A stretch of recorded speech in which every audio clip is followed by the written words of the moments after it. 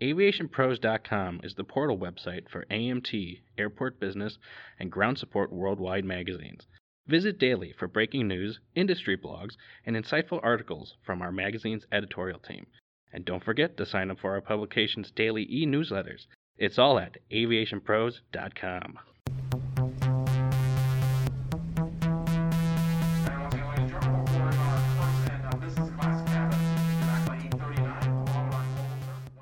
Hello and welcome to the Aviation Pros podcast.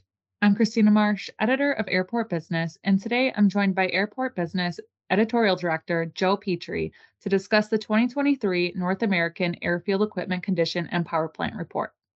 Airfield operations are one of the most critical areas of airport services when it comes to keeping the public safe and the runways open.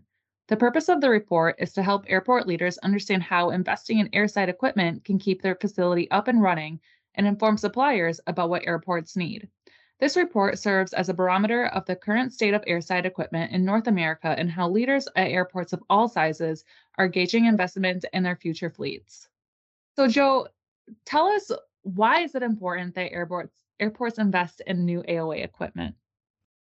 Well, right now we're in a pretty pivotal time in North America. We see a major influx of investment money coming from the feds with the bipartisan infrastructure law, which has created a unique opportunity for airports to rethink how they're investing in their equipment. A lot of the infrastructure challenges are being funded, so it's another way to think about the way that they're looking at their fleets and how they're making that investment now. So what we found with this report and talking to some of the airports out there, that they are using this opportunity to address some of those challenges now, especially to given we're at a precipice in terms of fuel usage. Are people going to stick with diesel? Are they going to go to a different alternative? Electrification's a big one. They're trying to find their way into the world and how they're going to take things to the future. And really, there's no better time than right now, knowing what we know and that there is the additional funds available in the market. So, can you dive into some of these factors that are making it necessary for airports to invest in new equipment? It's funny. The best thing that's happened so far since the end of the pandemic is the travel boom when it comes to airfield equipment. Over and over again, from some of the people that we spoke to, increased capacity, number one, with a bullet. That's the reason that they're going into this, that they have to get more equipment. They have more flights, both biz av and, commercial, that people are out there getting around, and they need the equipment to keep up. They need to keep the airfield safe. They need to keep everything moving. And really, that's the number one driver. Number two is we're seeing a little bit of a sea change in the market from the manufacturing side of things, where we've heard over and over again where there's starting to be a bigger challenge when it comes to getting parts for any of the maintenance of it. So they're trying to find who can get the parts available to them. And that's having a big influence, because when equipment's starting to get towards the end of life, you have to ask that big question, who do I stick with? And we're finding over and over again, without naming any specific manufacturers, that there are people basing some of their future decisions on what they're going to buy, just on the service that they're getting today in terms of what they're finding and getting in the spare parts to keep the equipment moving. What role do airport operations play in keeping an airport safe? And how does airside equipment help assist those airports in keeping them safe? Airside equipment is the most essential aspect of keeping the airfield going. The airport's got to make sure that no matter what's going on in the world, they have to have an open airfield. They have to have flights coming and going, and they got to be able to keep it going in a safe manner. So we're seeing a bit interesting challenge that the majority of the airports that were in our report noted that they're actually seeing more extreme climate shifts because of climate change. And this is impacting the way that they're looking at their equipment and what they're purchasing now. This means some areas are experiencing heavier snowstorms. They're having really rough winter weather, ice storms. Those are starting to be more of a bigger challenge. They need better snow equipment that can keep on top of it. We just saw what happened this year in Buffalo, coming off the lake. I mean, it was historic blizzards that they had all winter. Um, these are getting more common, these types of storms all over the country. California was another one that got really hit this year. These all play into different factors of the changing climate out there. So it's really important for them to start thinking about these things in terms of how they can keep the airfield safe and moving. And the same goes that more in the southeast, specifically, according to our respondents, they're seeing a lot more flooding incidences, and this is requiring more uh, overall repair to the airfield, and that's where it's becoming more essential that they get involved with better airfield equipment investment. What challenges are airports facing in keeping up with the airside equipment? Number one is parts. Spare parts are a challenge to get at.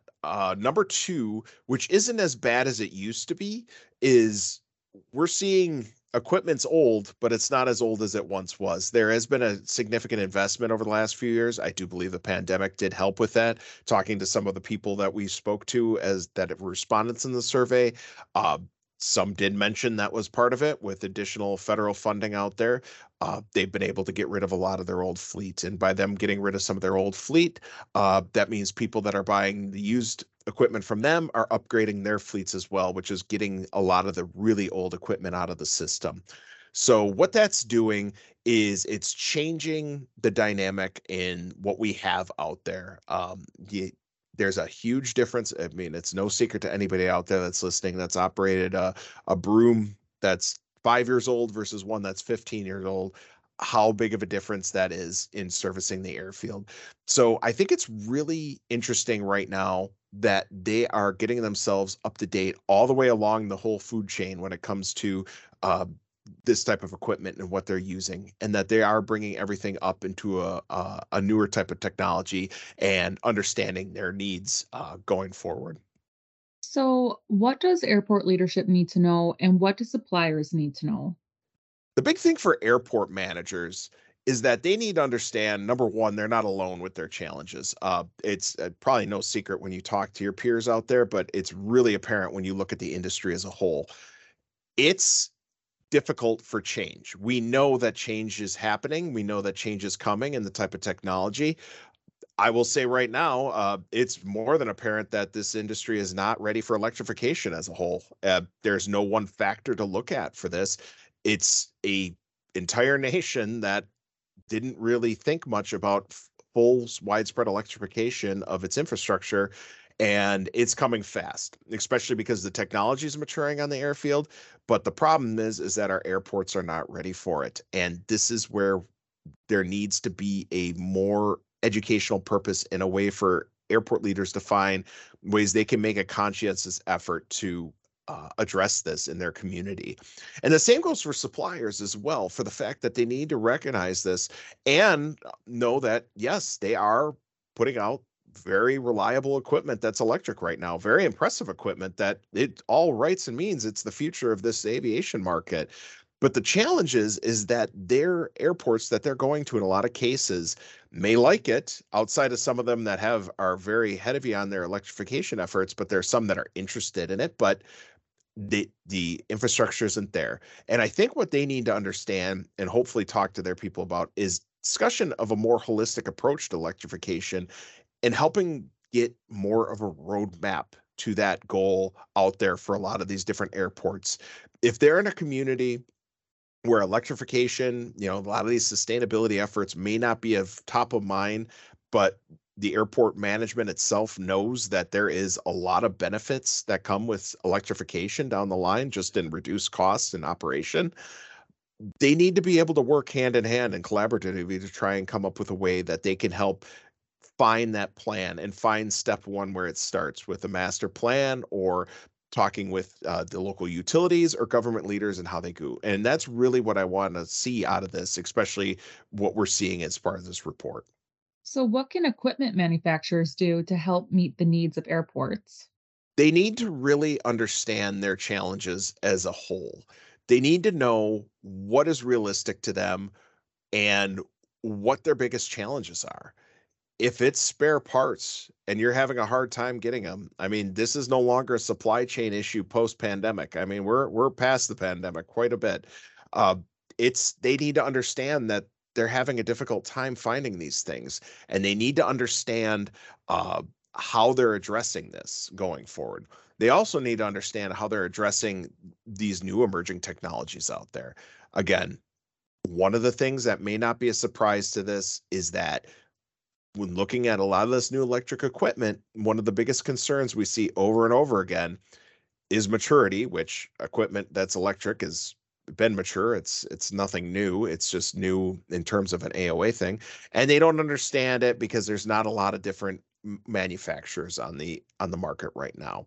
So they need to be able to find a way to communicate these things to the airports and understand if they're going to make this push, if we're going to truly transform the airside operations across the North America, how can we communicate these things better to people other than just trust me, it works. I know that comes with examples.